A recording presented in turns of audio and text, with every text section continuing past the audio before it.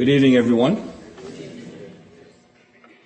We praise the Lord for your presence here this evening and pray that you might be blessed as a result, and that as we share the Word of God together, the Spirit of God who wrote the Word will be the one to illuminate our minds, to help us to understand it, and then He, as the indwelling energizer, will enable us to fulfill that Word. Now, this evening we are going to conclude, at least this portion of it, our spiritual audit, our checkup of our spiritual lives. We believe that this is an important undertaking for us because of the dire consequences if we fail to do so. There's two portions of Scripture that we looked at as the basis for this. And of course it was based on the idea and the understanding, of course, that we've begun a new year. And we need to take stock of our lives spiritually the same way we take stock of our business or other aspects of our life as well.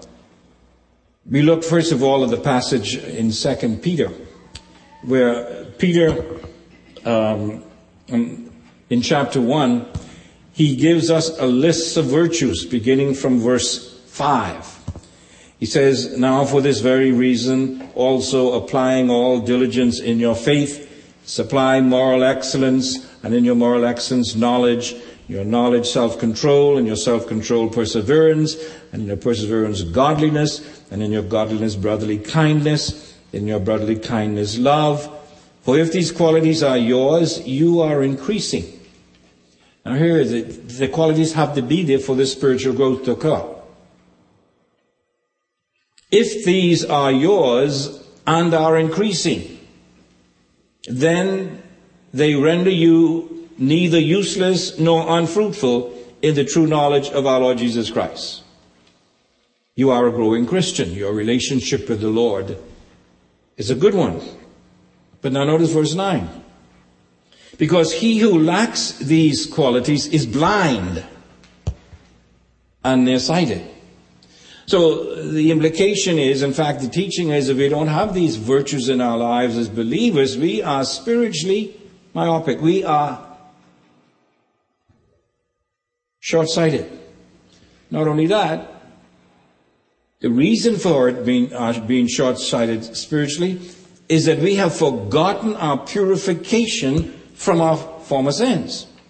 In other words, it's as though we were not regenerated in the first place. We forgot who we were. Therefore, he says,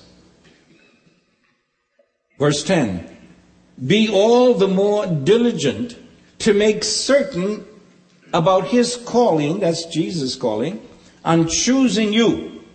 Notice what he says now. Be all the more diligent. Why be all? Because you check your life for all these virtues. Are they present? Are you adding to them or not? And if you feel a little uncomfortable, he says, be all the more diligent to make certain about Jesus' calling and choosing you. For as long as you practice these things, you'll never stumble in your relationship to Christ, is the idea. These virtues, as long as they are being exercised in your life. For in this way, the entrance into the eternal kingdom of our Lord and Savior Jesus Christ will be abundantly supplied to you. In other words, these qualities, these virtues are related to our enjoyment and in fact even our entrance into the kingdom of God.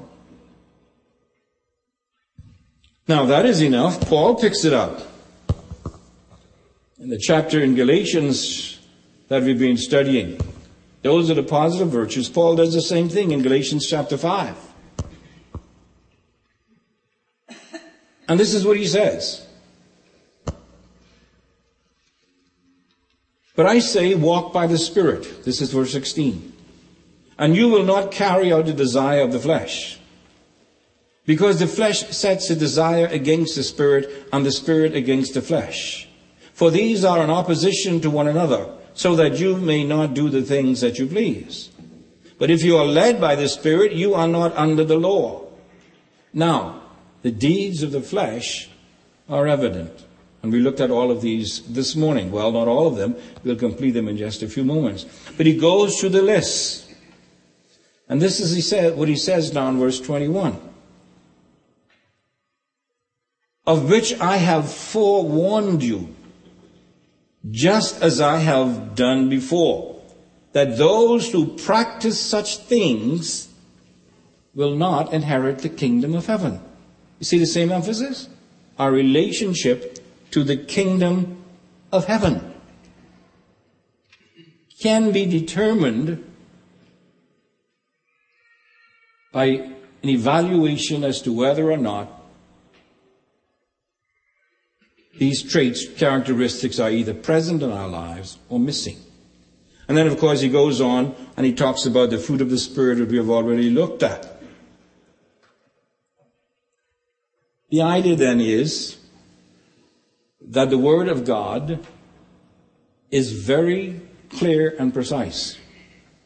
It's important for believers to check, or professing believers, to see whether or not we are in the faith. And we have the specific guidelines for us to do that. It's a very challenging thing. It's a very threatening thing. Most of us don't like to do that. That's how audits are, unfortunately. But they are also necessary. Now, this evening I want to do two things if I can. I want to finish up looking at the items in the negative, in the area of our spiritual ledger, as it were, things that we should not have in our life. We started this morning. But then we're going to finish up by asking you to share how God has been working in your life. Has He been speaking to you about anything? Have you made any decisions? Do you want to make any commitments? How serious are you about committing yourself in 2009 to say at the end, to be able to say at the end of it, I am walking in the Spirit. I am living by the Spirit. And my life is characterized by these positive traits. We want you to share your heart with us. You want prayer about any of the areas that you're challenged with as an individual believer. That's what believers are supposed to do as well. We're going to give an opportunity for that this evening. But let's go back to Galatians chapter 5, and let's finish up where we left off this morning. By the way, when we got into the car this morning, I said to my wife Nancy, man, I'm tired. She said, you should be. You know how long you preach? I said, I know when I stop the usual time. You say, yeah, but you know what time you started? I won't get into that anymore, but Galatians chapter 5. We stopped at the characteristic outbursts of wrath or uncontrollable anger. We pick up the other one, which is selfish ambitions. My definition of that, again, is based on the understanding of the Greek word. I was going to give you all of the Greek words, but I know that's no use doing. It doesn't make sense doing that. But the definition that we've come up with is a selfish and self-aggrandizement attitude. Now, this selfish ambition trait is somewhat similar to contentions, which we looked at previously. But now here, in this particular trait, the emphasis is upon strife and rivalry, competition. In fact, some Christians actually go to the point and say that's why they don't believe in sports. Because it's competition. And it brings rivalry and conflict at times. Christians shouldn't be involved in sports. That's how far it goes. But that's the idea, rivalry that brings strife. But it's the idea of a selfish attitude because the person wants to be spotlighted. He wants to be number one. You know, you listen to all of the sports athletes, and even in the, what do you call them? Even in the Olympics.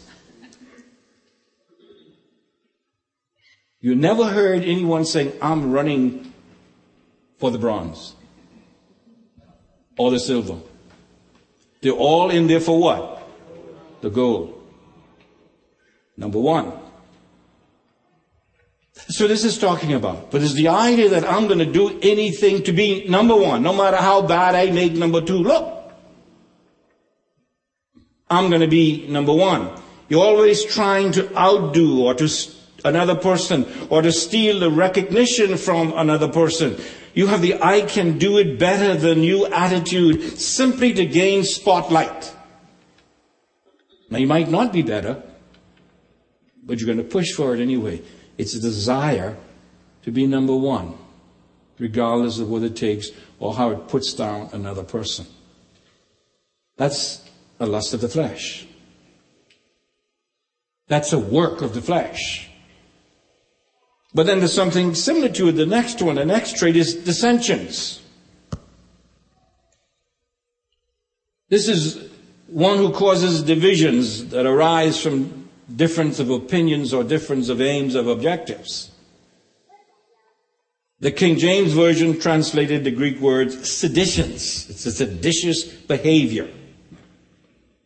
The idea is that the one who causes these divisions or dissensions or seditions are doing so because their views, their opinions are different from the other person, and so they're going to go their way, even if it causes a division. Paul was accused of this, in fact, in Ephesus, because of converts who were destroying the business of the silversmiths. Remember, he went there and people came to Christ and they were worshiping the goddess Diana and they had these silver statues. But when Paul came, so many became saved that they were not buying these things anymore. In fact, they were melting them down. And then this is what it says in that passage in the book of Acts. He says, we have found this man, Paul, a real pest and a fellow who stirs up dissension. That's the word. Among all the Jews throughout the world. And he's a ringleader of the sect of the Nazarenes. He was accused here of causing divisions, dissensions, and seditious behavior because of his different views and opinions. That happens within the church, unfortunately. And it happens not just over major issues like doctrine. That's when we deal with heresies that we can be looking at in a moment. But just little things like the color of a rug or the color of a wall to be painted. Do you know that new churches have started because some people didn't like the color that the church was painted in? Do you know that most people who leave one church and go to another does not do so because of doctrinal reasons, but personal little things like this? And they do it because they get the leading of God. It's amazing. This is what he's talking about. Things that cause divisions and disunity within the body of Christ. That's the work of the flesh. Paul uses the same word in Romans 16:7, where he warns against those who cause division, splits and cliques because of false teaching. This is what it says. Now I urge you, brethren, keep your eye on those who cause dissensions. See, this word keep your eye on in the epistles has it as mark that person. Mark them. Underscore them. Highlight them. Put them in bold. Let everybody know who they are. That's the idea. It isn't just you keep that in your own mind. No. You let people know that person is a person who causes divisions and problems and difficulties. Keep your eye on those who cause divisions and hindrances contrary to the teaching which you learned. And notice now, turn away from them. See, unfortunately, most Christians don't do that. They listen to the murmurings. And soon they become a part of it. And that's how it starts. That's the work of the flesh. That's dissensions. Now he goes on further. Heresies. All of these are related, but there's a different emphasis. Heresies has to do with those who cause divisions or splits arising from diversity of opinions and aims. Very similar to dissensions, but there's a twist here. What is focused on with heresy is the idea of choice. You'll hear the term that I joined the party of my choice. You see, there are different opinions. I am of Paul, I am of Apollos. That caused divisions, seditions. But now when you make a choice to join one of those because of a particular teaching or aim or objective, then it goes into the area of heresies.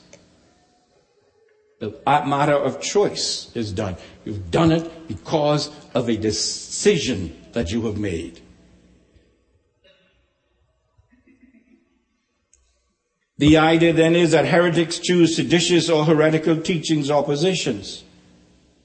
Now this is broadened, the meaning is broadened to mean individuals who choose to cause divisions and factions in the church due to their choosing another way that is in opposition to what most others regard as the right or proper way to do it.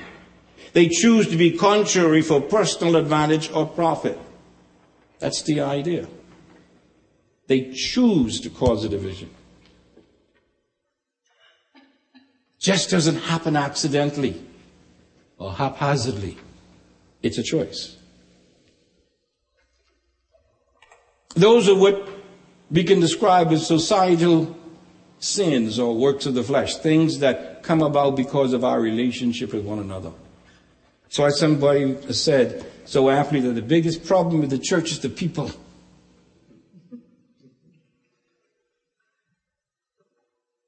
Dr. Hendricks used to tell us in class, he says, if you find a perfect church, please don't join it, because you'll spoil it. What Paul and Peter and the Holy Spirit is trying to teach us here is that if we profess to be believers, we need to check up ourselves by the way we live and the attitudes and actions that we manifest as to whether or not we are Christians or not. Or if we are growing spiritually by getting rid of some of these works of the flesh. But he goes on. The next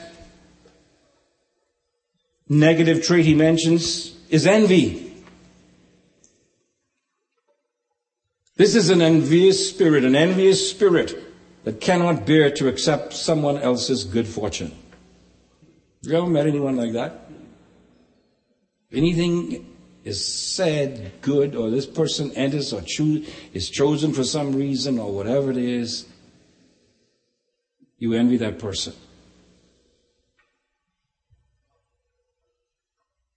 It's difficult for you to say, hey man, I'm so glad, I'm so happy for you. Or you might say, I'm happy for you, but that time you're gritting your teeth. It should have been me. It should have been me. Now this is in the plural. If you see it, it's in plural. It's envyings. It's very closely related to the idea of jealousies mentioned earlier. But whereas jealousies may be good or evil, envying is always evil. This particular word. Always. God is a jealous God. That's a positive thing. But He's not envious. It's an envious spirit that cannot bear to accept someone else's good fortune. We don't know how to obey that passage of Scripture that says, we rejoice with those who rejoice. We can't do it. Now Paul goes on to mention another one. Murders. Now I don't know if I need a definition of murder, so I didn't have one. I think we all know what a murder is. However, same thing true of adultery. It's true of murders. He's not just talking about the act itself. But Jesus says, if you are my disciple, if you are a true disciple, your righteousness have exceeded that of the Pharisees. And where they used to rejoice and I didn't kill anybody, yes, they hated. Personal hate for another. I hate you. I can't hate to see him. I can't bear to see him. I hate to see him. or her. It's an attitude of rejection of the person altogether, and disdain, just cannot bear the person. That's spiritual murder. If you hate that person to the point where you're committed not to doing anything loving for that person. Now here's another one we don't really need to describe. Or maybe we do. Drunkenness. You see, some of these we look at, we say, well, that don't apply to me. That's only when you look at it from the attitude of a Pharisee. It's amazing how many professing Christians really qualify to be a Pharisee, but not to be a Christian. If you go by our actions. Paul now deals with the sins of strong drink. And he mentioned drunkenness. Drunkenness, of course, is the undisciplined, excessive indulgence of alcohol or the like that causes one to lose control of his or her mental and motor powers or abilities. You just don't behave yourself, as it were. That is, in a controlled fashion. It weakens people's rational and moral control over their words and actions. That's drunkenness. In 1 Thessalonians 5, Paul associates drunkenness with darkness and evil. And Ephesians 5:18, where we're given a command to be filled with the Spirit, he says, do not be drunk with wine. Why? Because it's the cause of dissipation. That's debauchery. That's many of the things we listed before. Wantonness behavior, lewdness, immorality. That's where drunkenness leads us to. And that's why, we have to realize, beloved, that one of the biggest sins, if not the biggest problems we have in the Bahamas, is not drugs. Cocaine is alcohol. Alcohol ruins homes and families and destroys the health of individuals.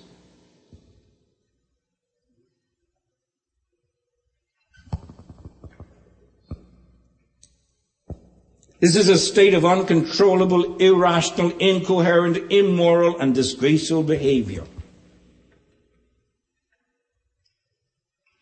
God delivered me from that. That described my behavior for many years. You laughing? She laughing. I used to go down to where your daddy used to have the club. And that's where I used to do these things. I'm serious. Now, I'm not blaming you for that, of course. I'm just saying, that's the kind of lifestyle that I was involved in. If I described to you some of the horrible things that I did as a young man, you wouldn't believe it's true. See, that's why I glory in the grace of God and the blood of Jesus Christ. I know where I came from. I know what He delivered me from.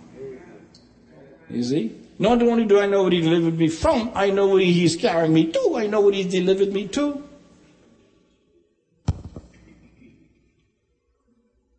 None of these things should be present in the life of a believer at any time. Then he goes on, revelries. See, all of these things are connected with the drunkenness and this kind of a lifestyle.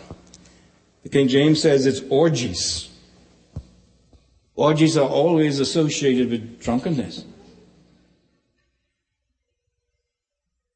Some young people like to watch the show Girls Gone Wild. Those are the kind of things that vividly describe and portray for us what we talk about lewdness and immorality and drunkenness and orgies. But yet our young people look at it and laugh at it. And a lot of our young people, no, let me take it back, some go to places and clubs where these students have all these things right here in the Bahamas. I've seen pictures. Young people have brought me pictures to show other young people involved in these things. And then they come to church and they go to youth meetings and sing. See, those are the kinds of behavior. Those are the kinds of the things that the Holy Spirit is telling us. Hey, check up yourself. Are you really in the faith?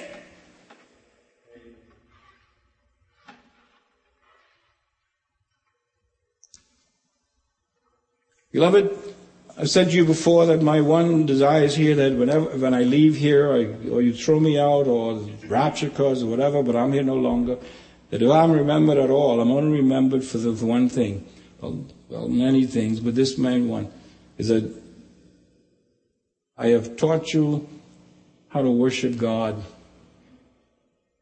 to love God, and to love one another more than anything else. Oh yeah, understanding how to do your books and how to do psychology and how to take care of all of those things are important. But the most important thing for you and for me is to know how to worship God and know that we are doing it all the time, because there's nothing in our life that prevents fellowship with Him. In other words, we're living a holy lifestyle. That is what I'm committed to. You see. Now he ends up, he says, and the like. Now I like that one, and the like. I believe that Paul was late, he must have been writing these things late. And he just got tired writing. And he didn't want to enumerate anymore. And the like. Now, some would say that like simply means the like drunkenness and orgies and all of those things. But I believe and the like means have to do like all of the things I've mentioned to you, the 16 items I've mentioned. Anything that has any kind of semblance of these works of the flesh. These are the things that you should not have. And these are the things that keep you out of the kingdom of God. And if you are a professing believer, these are the things that prevent fellowship with God.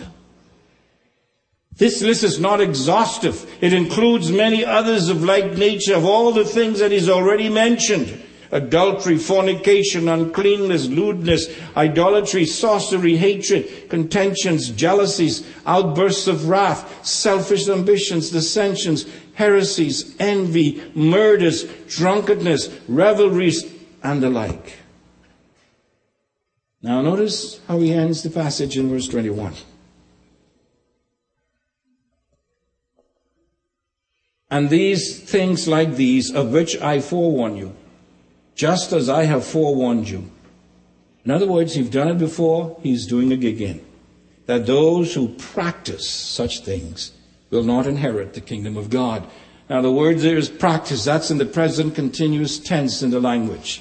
It means it's something that is going on all the time. It's a way of life. Your life is characterized by it. It doesn't say that a Christian cannot fall into one or even more of these things, but he deals with it and he confesses this and he turns away from it through the power of the Spirit of God. But Paul says, if you practice it, is this a way of life and you do it all the time, there's no concern about it and you're doing nothing about it, you're not a part of the kingdom of God. Simple and clear cut as that. And so I ask you then, how do you rate?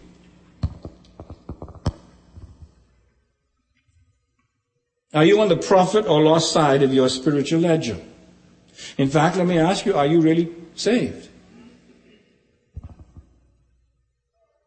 I say again, if any of these traits are an ongoing, consistent way of life for you, and you're not doing anything about it, or you're not troubled about it, I strongly implore you to take Paul's exhortation to examine yourself and to see whether or not you are truly a regenerated believer. If you say, yes, I am sure I am a believer, but I know that I'm struggling with some of these things. They're remnants of these works of the flesh in my life. What plans have you made or are making or will make to eradicate them out of your life? Normally it starts with a commitment. It starts with a recognition. Lord, yes, the spotlight of your holy word and your Holy Spirit has beamed upon me. And I know I'm guilty of these things. I know these things are true of me. I want you to help me. I confess them and I commit myself to doing these things, reading the word, whatever it may be, in order to get them out of my life so that the fruit of the Spirit might take over. It might begin with a commitment on your part. accept Jesus Christ as your Savior, you might realize tonight you're not saved at all. If you are, that you've been living an unholy, undisciplined life. And you're enjoying a lot of these things that Paul says characterize those who have no part of the kingdom of God. And you want to do something about it. You can start with a commitment tonight. I'm not going to say when you go home, because none of us might get home. It has to begin now. And so what I'm going to do, I'm going to just lead in a brief word of prayer, and then I'm going to open the floor. If God has been speaking to you in any way whatsoever, and you feel it to be profitable for us, profitable for you, spiritually, to share. You might want us to pray for a particular struggle that you have.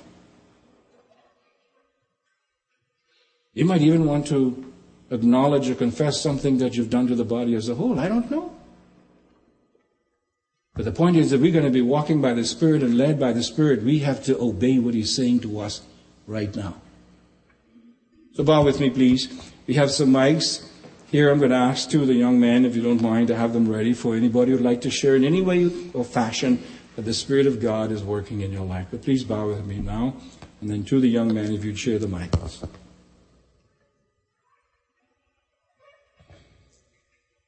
Holy Spirit, you are the one who the triune God has made to be the one to bring enlightenment and conviction. Do your work in our lives, we pray. Help us to be submissive to your work in our life. Lord, were it not for your grace and the blood of Christ, none of us would be able to be here tonight, much less me. But thank you for the blood of Christ that cleanses us from all our sin, and the grace of God that reaches down into the filth of our life, cleanses us by the blood and clothes us in the righteousness of Jesus Christ and puts us in right standing. And none of us in this place tonight need to leave here separated from you, out of fellowship with you. All of us can be cleansed and clothed in the righteousness of Christ and in enjoying the fellowship of God. Oh, grant, we pray, that you might help us to clear the books, as it were, and start a new page. A page on which the Spirit of God Himself will write as He gets control of our lives and work out the fruit of the Spirit for the glory of God and the good of the people of God. Speak to our hearts now, Lord. Lead us out.